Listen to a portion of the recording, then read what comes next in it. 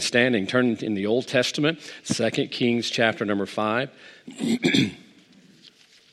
2 Kings chapter number 5, and I'm going to pick up in verse number 1, read about 3 verses, and then we'll let you be seated. 2 Kings chapter 5, and pick up in verse number 1 as we continue our series on a choice servant. And as we look at the choices of many servants of God and what choices they made, the choices that we can make to be used of God in our life. 2 Kings chapter 5, we're going to read the account of Naaman tonight. And I believe probably most of us know the account well enough not to give a tremendous amount of backstory for the sake of time. We'll pick up in verse 1. The Bible says, "Now Naaman, captain of the host of the king of Syria, was a great man with his master and honorable, because by him the Lord had given deliverance unto Syria. He was also a mighty man in valor, but he was a leper. And the Syrians had gone out by companies and had brought away captive out of the land of Israel a little maid. She waited on Naaman's wife. And he said unto her mistress, Would God, my Lord, were with the prophet that is in Samaria, for he would recover him of his leprosy." Father, thank you for your word tonight. Bless it. Pray your will be accomplished through it. For it's in Jesus' name. Amen. You may be seated. This particular character we're going to look at tonight is quite interesting because the character we're going to look at doesn't have a name. Very few times in Scripture, there's a few that we can find where God would give us an example of someone who had such great spiritual character and yet did not give us their name. And it's quite interesting. The Bible just calls her, in verse number 2, a little maid. I'll be honest, as I was preparing to preach the message, I thought it makes the story and the testimony of this young lady so much more beautiful that God does not give us her name. Because we don't know this young lady, but here's what's interesting. We do not know her, but we know the God that worked through her. So often in ministry, I'll be honest with you, look, preachers are like everybody else. We live in flesh bodies, and this flesh body likes the priority, and this flesh body likes the preeminence. We like to be out front, and we like to be known, and yet we see so often in several times in Scripture where God used people, and He did not even give their name. I thought to myself, I was sitting at the kitchen table this afternoon, that the testimony of this young maid is one we should all aspire to. That people may not get to know who we are, but they'll get to know the God that works through us. Didn't have to know what her name was. Matter of fact, I was thinking about a song that West Coast sings. I looked it up this afternoon, and one of the lines of the song is "The Cause of Christ." It says this: "It is not fame that I desire, nor stature in my brother's eye. I pray it is said about my life that I did more to build your name than mine."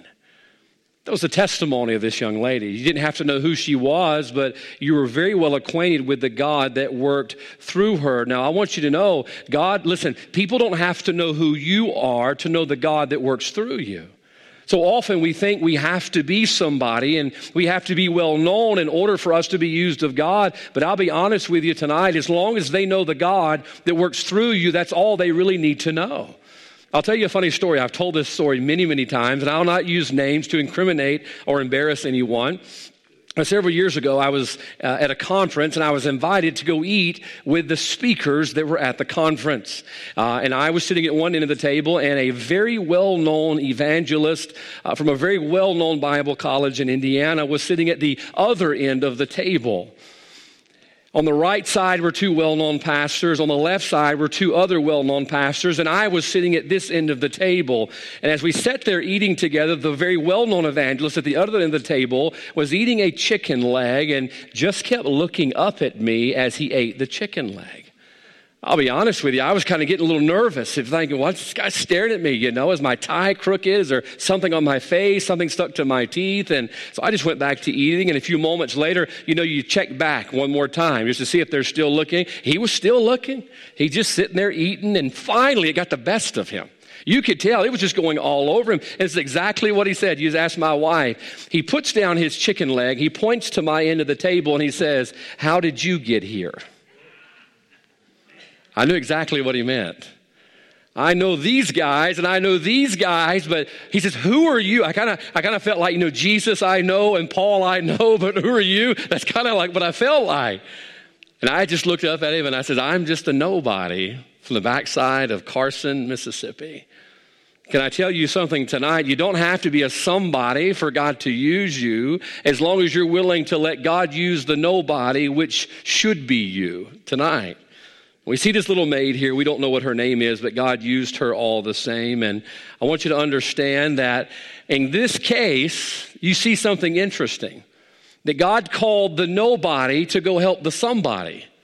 Naaman was a somebody. Notice verse number 1. He was captain of the host of the king of Syria. He was a great man with his master, honorable because by him the Lord had given deliverance unto Syria. He was also a mighty man in valor. So Naaman was the somebody. But isn't it ironic and isn't it interesting that God chose a nobody to go and help out the somebody? Harry Truman said it this way: it's amazing what you can accomplish when you don't care who gets the credit. Now, folks, I believe God could use us tonight to follow the pattern of this little maid here, this unknown. And we can see how God used this unknown maid to go and be a blessing and to change the life of someone. And he even took the time to include her story in the Word of God. So tonight we're going to look at 3 pivotal choices that I believe enabled this nobody, this maid, to be used of God. So the message is simply this: the choices of the ministry-minded maid. All right? I think we can remember that tonight. The choices of the ministry-minded maid. So go back and look at chapter 5, and let's jump right into this if we could.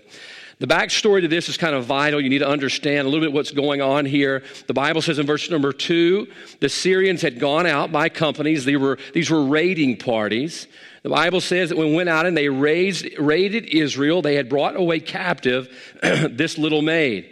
So understand, she's been born in Israel, she's been taken captive, and now she's having to go and to serve the family of Naaman. I mean, she's in forced slave labor, if you will. She's away from everything that she knows. She's away from everything that she loves. She's away from everything that's familiar. She's away from her family. She has every reason tonight to have a bad attitude and to be bitter toward Naaman. I'll be honest with you, you kidnap me, you Shanghai me, and you carry me overseas to go and to work for you, I'm not going to have a good attitude. You might make me work, but I don't have to like it. And yet we notice this young lady. I want you to notice her first choice. She chose compassion instead of contempt. She chose compassion instead of contempt. Now, I want you to understand, it's not natural for someone to be sympathetic to the people who have taken her captive. That's not a natural reflex. If you do something wrong to me, then my natural reflex is to do something wrong to you. But her reaction is not a natural reaction, it's a spiritual reaction. We see her choosing to have compassion on Naaman. I mean, if you had taken me captive and all of a sudden I found out you were diagnosed with cancer or you were diagnosed with leprosy as Naaman was diagnosed with leprosy, the last thing I would have is compassion on you. I would probably sit back and think to myself, may not utter the words, but now you're getting what you deserve.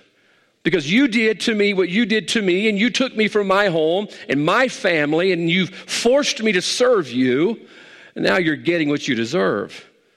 But that's not exactly what she did. The Bible says she went to the mistress and she says, wait, I know how we can help him. She says, if he'll go find the prophet of God that's in Samaria, he'll be healed of his leprosy. And we see this young lady choosing to have compassion upon Naaman rather than have contempt toward Naaman. Now, I want to tell you something tonight. If you will ever desire to be used of God, to become a choice servant, that's what this is all about. How can I improve myself and make choices to where God would want to use me in his service? Can I tell you tonight, one of the most key ingredients you will need is compassion. You've got to have compassion. Now, why is compassion of such an attractive attribute to God? Well, Jude 22, the Bible says that some having compassion, listen close, making a difference.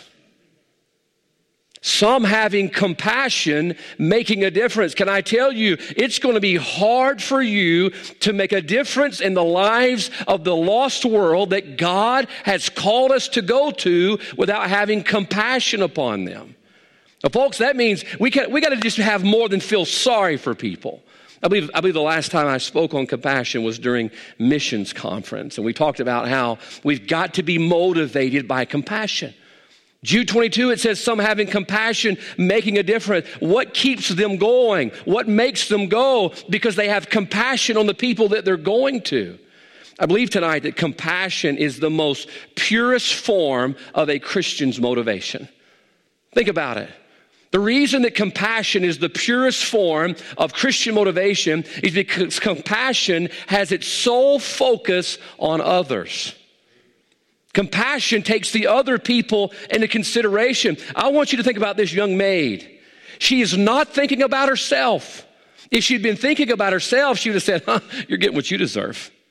You kidnapped me. You're forcing me to look after your wife and to be the maid after your wife. You're getting what you deserve. That's thinking about herself. We can see she was not thinking about herself because she's having compassion on the one who's taken her away. Now, I'll be honest with you tonight, folks. Listen, I believe we have got the mechanics of ministry down very well today. I really do. I believe we've got it in here about down to an art. We know what to do and where to go, and we know what to say. But I believe we're lacking the motivator, okay? You can have the greatest vehicle in the world. You can have a Rolls Royce or a Mercedes, and it's got all of the wonderful parts. And I even hear they've got some that'll make coffee now. That's a perfect vehicle right there. I mean, just fill it up. You wouldn't have to ever pull over. But you know, if that vehicle doesn't have gasoline, it's no good. You've got to have something in the tank that's going to get that machine down the road. Now, folks, listen, we can build an awesome machine out of a church. We can have all of the wonderful moving parts and programs, and hey, that's great if we use it to the glory of God. But something has got to motivate the machine, and that needs to be compassion. We've got to look at people and the situation they're in, and something on the inside ought to well up, knowing that we have the answer to what they're suffering from. I was reading today behind people, all these wonderful quotes about compassion, and boy, people who lived out compassion. And I read about the opponent to the Nazis, the preacher, Dietrich Bonhoeffer. Dietrich Bonhoeffer would say this. He says, we must learn to regard people less in light of what they do and what they don't, and more in the light of what they're suffering from. We've got to learn to look at people less in the light of what they do or what they don't do, and look at them in the light of what they're suffering from. Folks, it's easy for us to look at people out there in the lost world and say, you're getting what you deserve. But be careful, because when the wind changes, that blows back on us. Thank God we don't get what we deserve. Thank God that He loved us enough and had compassion upon us that He sent His Son to us because of what we were suffering from, which was sin, which is, by the way, what everybody else is suffering with. That's the root of all the problems in our country. It's sin. You see what's going on up there in Washington. You say, well, it's politics and it's the election. No, it's sin. That's the root of everything. God's answer to our sin was compassion in sending His Son, and now He sends us to go out with that same compassion. I fear, really do today, I fear that we get into this place where we are motivated by two things. Number one, we get motivated by compulsion.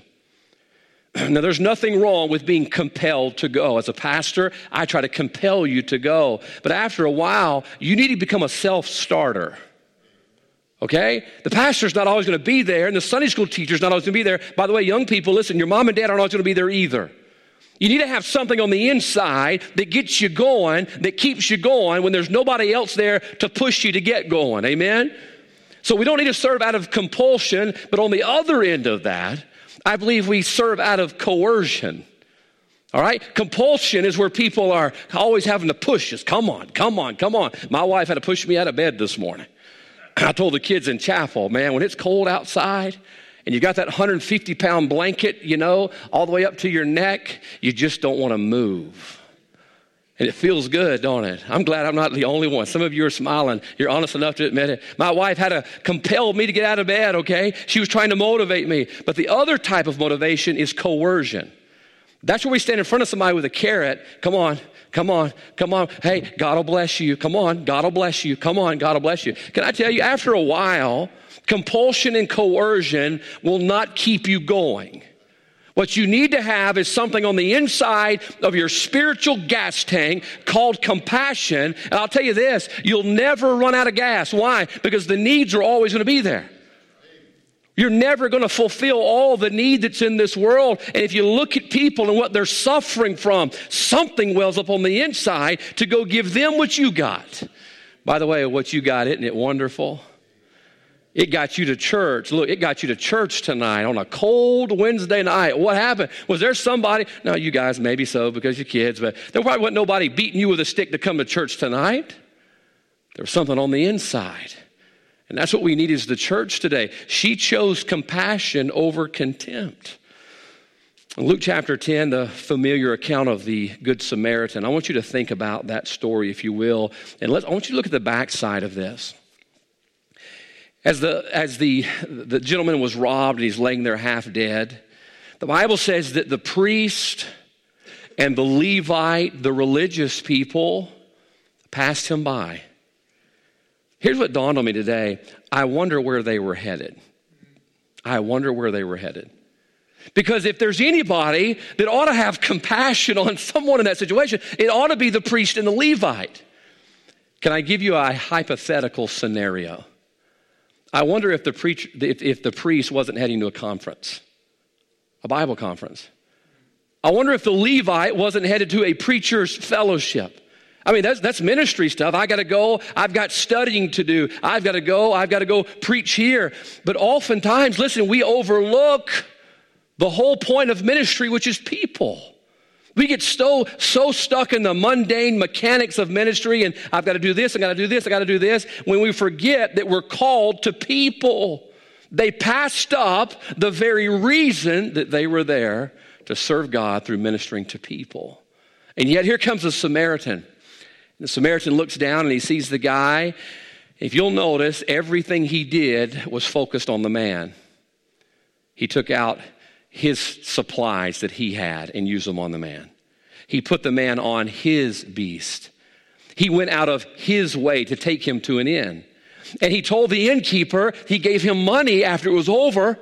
And he says, here, I'm going to pay you with my money. Notice the focus was on the man, not on himself. Now, this young lady, we see her compassion rather than contention because her focus was on Naaman. Can I tell you tonight, folks, this is a real easy litmus test. The difference in compassion and contention is what you're focusing on. Anytime there's contention, it means we're focusing on ourselves. All right? We're focusing on ourselves. I'm not getting what I think. Things aren't happening the way that I want. Those people aren't doing what I like. Rather than compassion says, let me give of myself to meet the need that you have. It's amazing to me that she did not have a grudge. If I was this maid, I probably would have had a grudge. But here's what's neat. The only way for you to hold a grudge against somebody tonight is for you to dump out some compassion so that you can harbor the grudge. When our heart's full of compassion, there's no room for a grudge. No room. By the way, who do we think we are to be able to hold a grudge against anybody? Who do we think we are? So, well, what do you mean? They did me wrong. Naaman did her wrong. Naaman did her wrong. But she did not have a grudge against him and hold him in contempt. But he had compassion upon him. I'll show you why here in just a few minutes. Turn with me to Ephesians chapter 4. I want you to read something real quick. Ephesians chapter 4. I want you to think about compassion being the fuel in your tank to serve God. And when you dump out some of your compassion to hold contempt against somebody, you just lost a little bit of your fuel. Ephesians chapter 4, look down if you would to verse number 31. The Bible says, let all bitterness and wrath and anger and clamor and evil speaking be put away from you with all malice. Verse 32. And be kind one to another, tender-hearted, forgiving one another, even as God for Christ's sake hath forgiven you. Can I ask you tonight, who do we think we are to hold a grudge against anybody? If anybody has a right to hold a grudge, it's God. And God says, I want you to forgive. I don't want you to hold a grudge. Don't hold contempt against anybody. Why? Because of what I've already forgiven you. If anybody has a right to have a grudge, it's God. Look what we did to his son. Look what God had to go through when he watched his son live on this earth and be ridiculed and crucified. And he says, I forgive you. So forgive others as I have forgiven you. You see, compassion is a choice. Look, you can't choose what other people do to you, all right? If I could choose what other people did to me, I would never get hurt. I would never get my feelings hurt. I hate getting my feelings hurt. And yes, I do get my feelings hurt. My wife will tell you, I can pout with the best of them. I can, man. I've got more mature to keep my lip poked in, but it's poking out in spirit. It is. Oh, I don't like getting my feelings hurt. Watch, I cannot choose whether or not to get my feelings hurt, but I get to choose compassion or contempt. I get to choose whether to decide I'm going to hold on to that grudge or I'm going to forgive them because God could forgive me. You got to choose compassion. If you don't have compassion, don't be surprised if God doesn't use you for anything. I told the story not long after we got here that right before we moved here, our house was robbed and ransacked. Boy, I was just mad. Flew home from California to come home and see all of what was done. And we got home and we're walking around the house, and I'm trying to figure out who this person was, and I'm thinking about different people, and my blood is boiling. I'm walking out in the grass. I'm finding footprints. I'm trying to figure out, okay, who do I know that has a shoe about that big? And boy, I'm just conjuring up a list in my head. I'm thinking, they stole my AR-15. Thinking to myself, I hope it blows up. I hope the biggest buck of their life walks out. And when they pick that gun up to shoot that deer, I hope it blows up. And not only do they miss the deer, but it blows up in their face. And boy, I was just mad. Boy, I was holding them in contempt. You break into my house, you eat my pizza out of the refrigerator. I mean, this is a low world we're living in. Went through my wife's jewelry box, dumped stuff up out on the floor. Oh, I was just boiling, holding them in contempt. Then I began to realize, they have a bigger problem than thievery. They have a greater problem than that. There's a good chance they're even lost. Boy, the Lord began to break my heart to pray for those people that robbed my house. Because look, the stuff that they took, I couldn't take it to heaven with me anyway. But man, if they're lost and in their actions, they're acting like someone that's lost, they're going to die without Christ and go to hell. And I want you to know, I don't want anybody to go to hell. So it took me, I'm confessing for you, it took me about 3 or 4 days. But finally, I chose to have compassion. I chose to pray for them in spite of who they were and what they were doing because they have a greater need in their life, and that need was Christ. And I even hoped I'd have the opportunity to share Christ with them. If they caught them, I was going to go to jail and talk to them about the Lord, but they didn't catch them. So understand, number one, you have to choose compassion over contempt. So what does God see in compassion, real quickly? What does God see in compassion? Well, this is simple. He sees himself. He sees himself. What do we say when we lead folks to the Lord and we go through the Romans road? We get somewhere between Romans 3:23 and Romans 10:9 through 13. There's Romans 5:8. But God commended his love toward us in that while we were yet sinners, Christ died for us. What does that mean? It means he had compassion on us in spite of who we were. Now, folks, understand, if God could have compassion on me in spite of who I am, if this maid could have compassion on Naaman in spite of who he was, then I can have compassion on people in spite of who they are. And when God sees us have compassion on people rather than contempt, even if you have a right to hold a grudge against them and they have wronged you, you choose to have compassion. God looks down and he sees a resemblance of himself. Is that not what we're aiming for, by the way? Romans 8:28, go on and read verse number 29. The Bible says that it's God's desire we become conformed to the image of Christ, that he look down and he see his son and he see himself, and he does that through compassion. So number one, she chose compassion over contempt. Keep reading verse number 3. The Bible says, and she said unto her mistress, would God, my Lord, or with the prophet that is in Samaria. Now watch this last part. for he would recover him of his leprosy. He would recover him of his leprosy. So we see this young lady, don't know her name, but boy, she's a hero. God included her in his word. Her life has been changed. Her lifestyle has been changed. Her circumstances have been changed. But I want you to notice the one thing that has not changed, and that is her. Watch closely. Her lifestyle has changed. Her home has changed. The people she's around has changed. And the only thing that hasn't changed is her. Why? Number two, she chose consistency in spite of her circumstances. She chose consistency in spite of her circumstances. Watch this. She was a captive. She was a slave. She was a victim.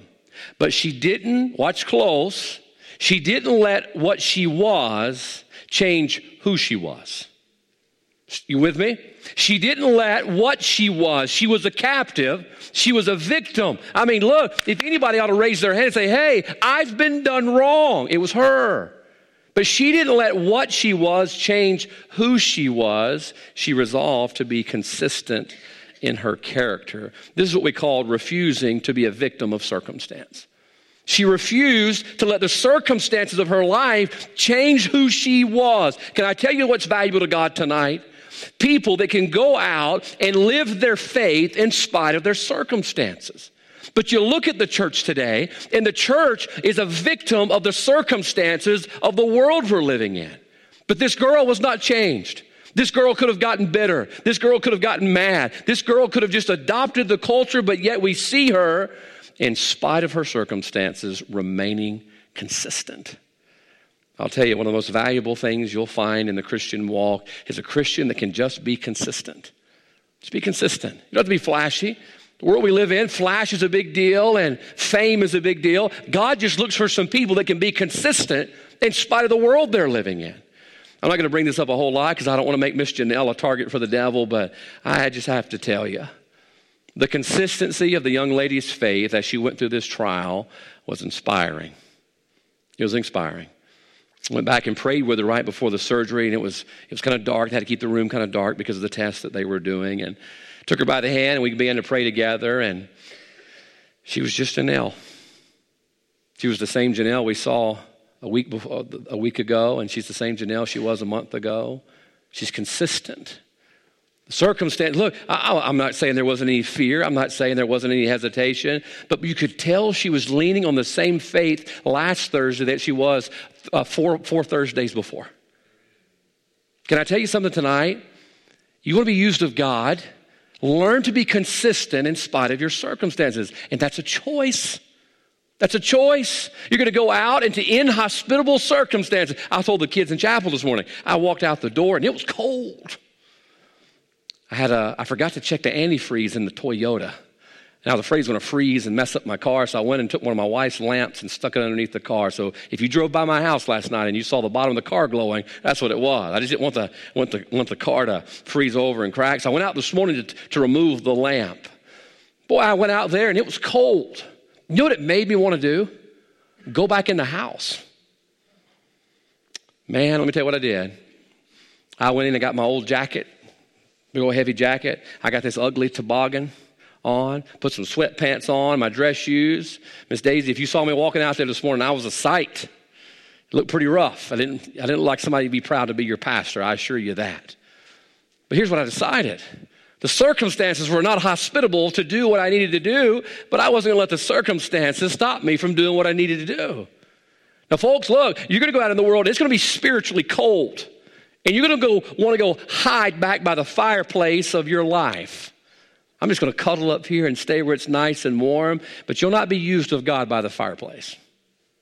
You're not going to be used of God if you just stay in your comfort zone of your bubble. No, you're going to have to go out there and remain consistent in spite of your circumstances. And we see this little maid doing just that. I believe what our world needs to see is more consistency in our Christian character. They're waiting to see that. They hear about how awesome our God is, and they hear what our God can do, and they hear us sing about it, and they see the posts at the concerts we go to of just how awesome our God is. But they're waiting to see it when you're in inhospitable circumstances. They're waiting to see that it works out there. You know, when you put something through the trials called field trials, that's what they're waiting to see. They're waiting to see if that faith you had in here, by the way, this is the fireplace. It's nice and warm in here, isn't it? They're waiting for you to live the faith that you had in here out there. And we see this young lady being consistent. I asked you Sunday night, Job, his wife, the question that she asked him, she says, dost thou still retain thine integrity? Dost thou still? Job, boy, he walked with God. Job eschewed evil. I mean, Job was the real deal. And now when the circumstances change, his wife says, do you still? Do you still? Can I tell you the testimony of Job is what he went through in spite of his circumstances. Oh, what God could do with just a handful of Christians that could go out there and be consistent in their character in spite of their circumstances. I mean, God could change your neighborhood. God could change your family. The problem is they see so much inconsistency, they throw it all out. I read a quote by Charles Spurgeon today. I want to read it for you. Ooh, it had some meat in it. So you get to go home with a little bit of meat tonight, one way or the other, even if it's Spurgeon's here. The Bible says a man's life is always more forcible than his speech. When men take stock of him, they reckon his deeds as dollars and his words as pennies. If his life and doctrine disagree, the mass of onlookers accept his practice and reject his preaching. Now let that sink in for a moment.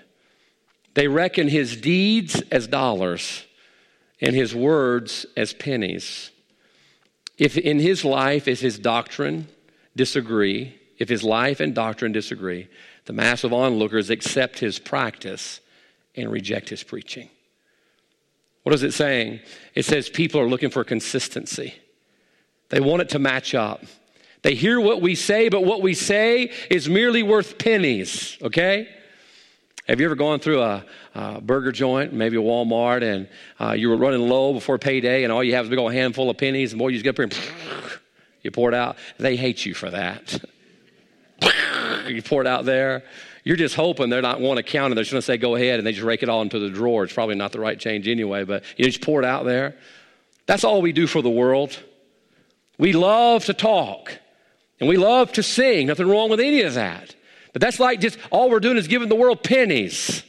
If we want to make an impact on the world, listen, we've got to give them dollars. And those dollars are the deeds of a life that matches up with our doctrine.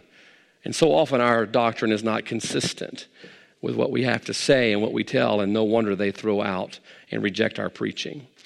Proverbs 24:10, the Bible says this, if thou faint in the day of adversity, thy strength is small. If thou faint in the day of adversity, thy strength is small. What is adversity? It's bad circumstances. I don't like adversity. But from time to time, your faith is going to be tested through the circumstances that are not hospitable to it. The Bible says, if you faint in the day of adversity, thy strength is small. God has no use for people whose strength is small. God needs some people who can take a hit. God needs some heavy lifters out there. When I was reading Proverbs 24, I thought about David's mighty men. If you'll turn there with me real quick in 2 Samuel, I'll give you this in the last point. In 2 Samuel, we read one of my favorite chapters in the Bible. It's David's mighty men. 2 Samuel chapter 23. By the way, you young ladies could read after this and boy, learn a lot as well. It's not just for the guys. 2 Samuel chapter 23. Verse number 8, I want you to follow along with me and see these mighty men and what made them mighty. The Bible says, these be the names of the mighty men whom David had. The Tachmonite that sat in the seat, chief among the captains, the same was Adino, the Ezonite. He lifted up his spear against 800 who he slew at one time. Now, wait a minute. What did the Bible call these men in verse number 8? Called them mighty. Called them mighty. Now, why were they mighty? Well, watch. It's because of what they did in spite of their circumstances. This one man, he lifted up his spear against 800. He was mighty because he was able to prevail in spite of his circumstances. What are the circumstances? 1 versus 800. My goodness. 1 versus 800, that's not very good odds, but he prevailed. That's why he was mighty. We keep reading down. Look down, if you would, to verse number 10. The Bible speaks of Eleazar. It says he arose and smote the Philistines until his hand was weary, and his hand clave unto the sword. The Lord wrought a great victory that day, and the people returned after him only to spoil. Here's old Eleazar. He fought until he could not put down his sword. My goodness, what circumstances he prevailed through. I love when you read down. One of my favorite characters is verse number 11. And after him was Shammah, the son of Agee, the Harite. The Philistines were gathered together into a troop where was a piece of ground full of lentils. And the people fled from the Philistines. But he stood in the midst of the ground and defended it and slew the Philistines. Remember, the Bible says a troop. He slew the Philistines, and the Lord wrought a great victory. Can I ask you, what made these men mighty? They were consistent in spite of their circumstances. Now, we don't have a Polaroid picture of these guys. My brain, I picture a ragtag group of guys, probably missing several teeth, maybe a couple missing an ear. I'm sure there was missing fingers in this group. I mean, they probably weren't looking like something you'd want to bring home to mom, that's for sure. But they got the job done. They got the job done. Now, folks, be careful when you focus on more of what it looks on the outside than that consistency on the inside to get the job done for the cause of the Lord Jesus Christ.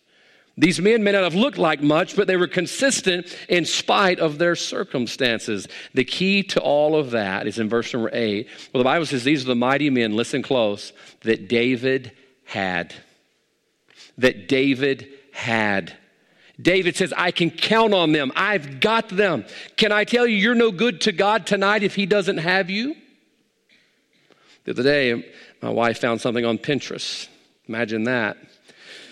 And she wanted to change the fireplace to look like she wanted it.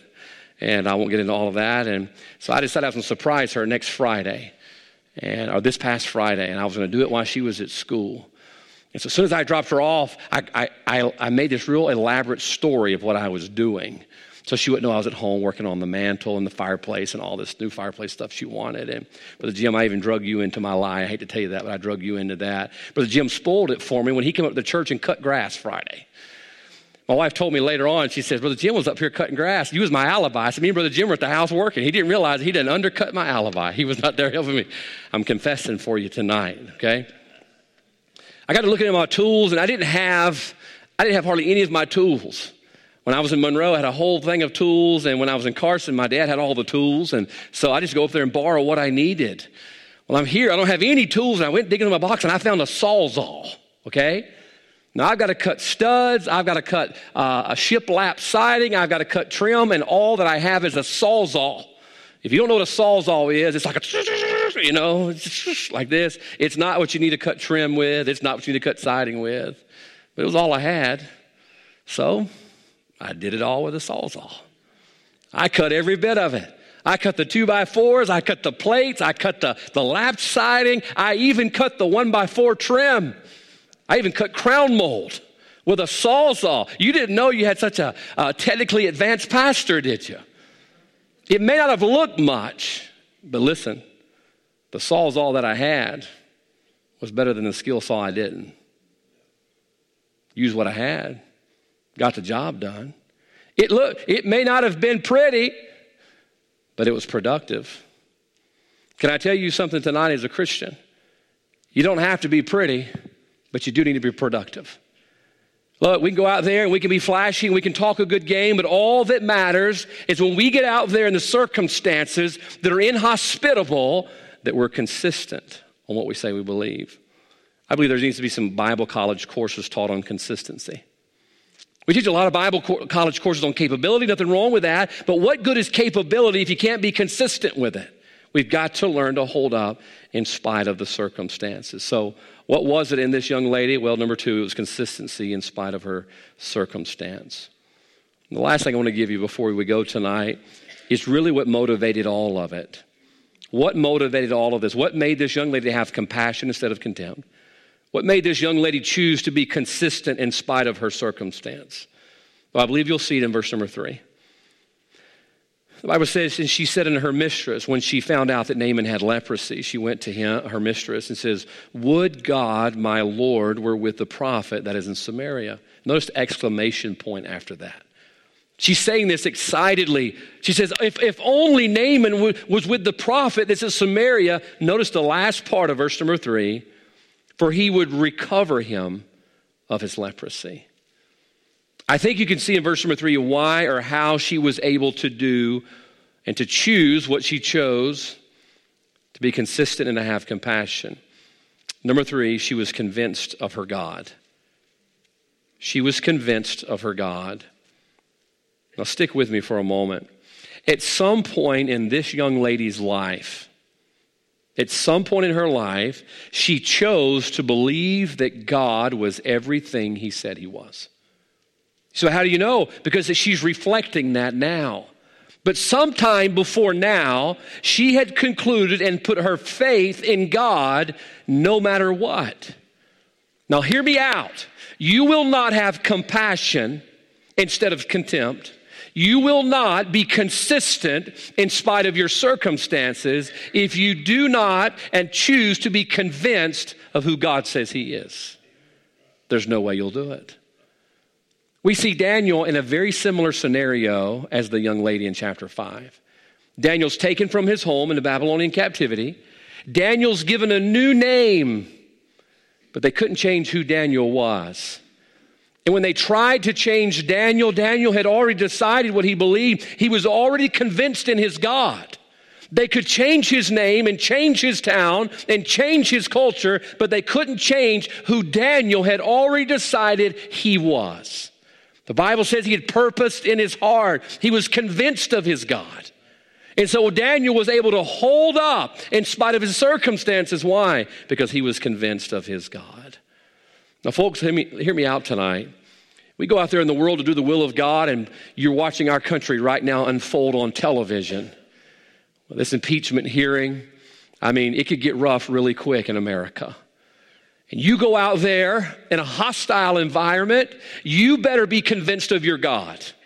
The only way you're going to go out there and have compassion on people instead of having contempt upon people is to be convinced of your God. The only way you'll go out there and be consistent, and buddy, it's going to get harder and harder as the days go by, is to be convinced of your God. You're going to have to know what you've believed in. This is why Joseph was able to succeed. Man, we just see Joseph having hard knock after hard knock after hard knock after hard knock. And Joseph seems unfazed, doesn't he? His brothers do this to him. He's lied upon, thrown into prison. All of these things. And Joseph just keeps being consistent. Why? Well, at the end of the story, when his brothers come before him, we notice he has compassion on his brothers. He has compassion. Joseph remained consistent, and Joseph has compassion. Why? Because Joseph was convinced of his God. He says, you meant it for evil, but God meant it for good. No matter what happened to Joseph, he was trusting in God. And I believe you see the faith of this little maid. She was just trusting God all the way through. She was unfazed by her circumstance. She was unfazed by the ill treatment because she trusted in her God. One of my favorite scriptures in Hebrews 11, I read Hebrews 11 a lot. One of my favorites is verse number 19. The Bible says that when God had called Abraham to go and take Isaac and sacrifice Isaac on Mount Moriah, that Abraham went up there, but the Bible says, if you'll read the last part of verse number 19, the Bible says that he accounted that God was able to raise Isaac. How was Abraham able to go? I have one child. I cannot imagine God calling me to take that one child and to sacrifice her to him. How did Abraham do it? Well, the secret was Abraham was already trusting in God before he ever set foot on Mount Moriah. He says he accounted that God was able. He was convinced. You would be amazed at what you could do for the cause of Christ if you were convinced of your God. I'm talking about really convinced. I'm not talking about good enough to talk about. I'm talking about convinced in here. You'd be able to have compassion instead of contempt. You'd be able to be consistent in spite of your circumstances. Now, folks, we wonder why God doesn't use us. Well, I believe it simply is this. Number one, we've not learned to have compassion. God can't use us if we're not compassionate toward the people that he's called us to reach. You're going to have to be compassionate in spite of whatever they've done to you. You're going to have to be compassionate in spite of whatever they are doing. In spite of who they are, that's true compassion. How do you do that? Don't focus on yourself. Well, they offended me. They hurt my feelings. I don't believe like you. I don't like them. I don't like being around them. You see, I. Change your focus to them, and you'll find you have room for compassion. And then number two, you're going to have to learn to be consistent. If you're waiting for the right circumstances, I hate to tell you, they're never going to show up. As a matter of fact, it's going to get worse and worse. But you can be consistent in spite of your circumstances if you'll just be what she was. Verse 3, she says, for he would recover him of his leprosy. Doesn't sound like much doubt, does it? No doubt. She says, he can do it. He can do it. If he could just, as a matter of fact, you read verse number 5, Naaman doesn't even hesitate. He says, go get him. He was convinced because why? She was convinced. I think we'd be more convincing in our faith if we were more convinced about our faith. We had enough compassion, had enough consistency. I think we'd see God choose us to do more than we're doing tonight. Why don't we take a moment, our heads bowed and our eyes closed, and let's just pray. Spend some time in prayer, asking God to help us be more compassionate. Ask God, help us be more consistent. Why don't we ask God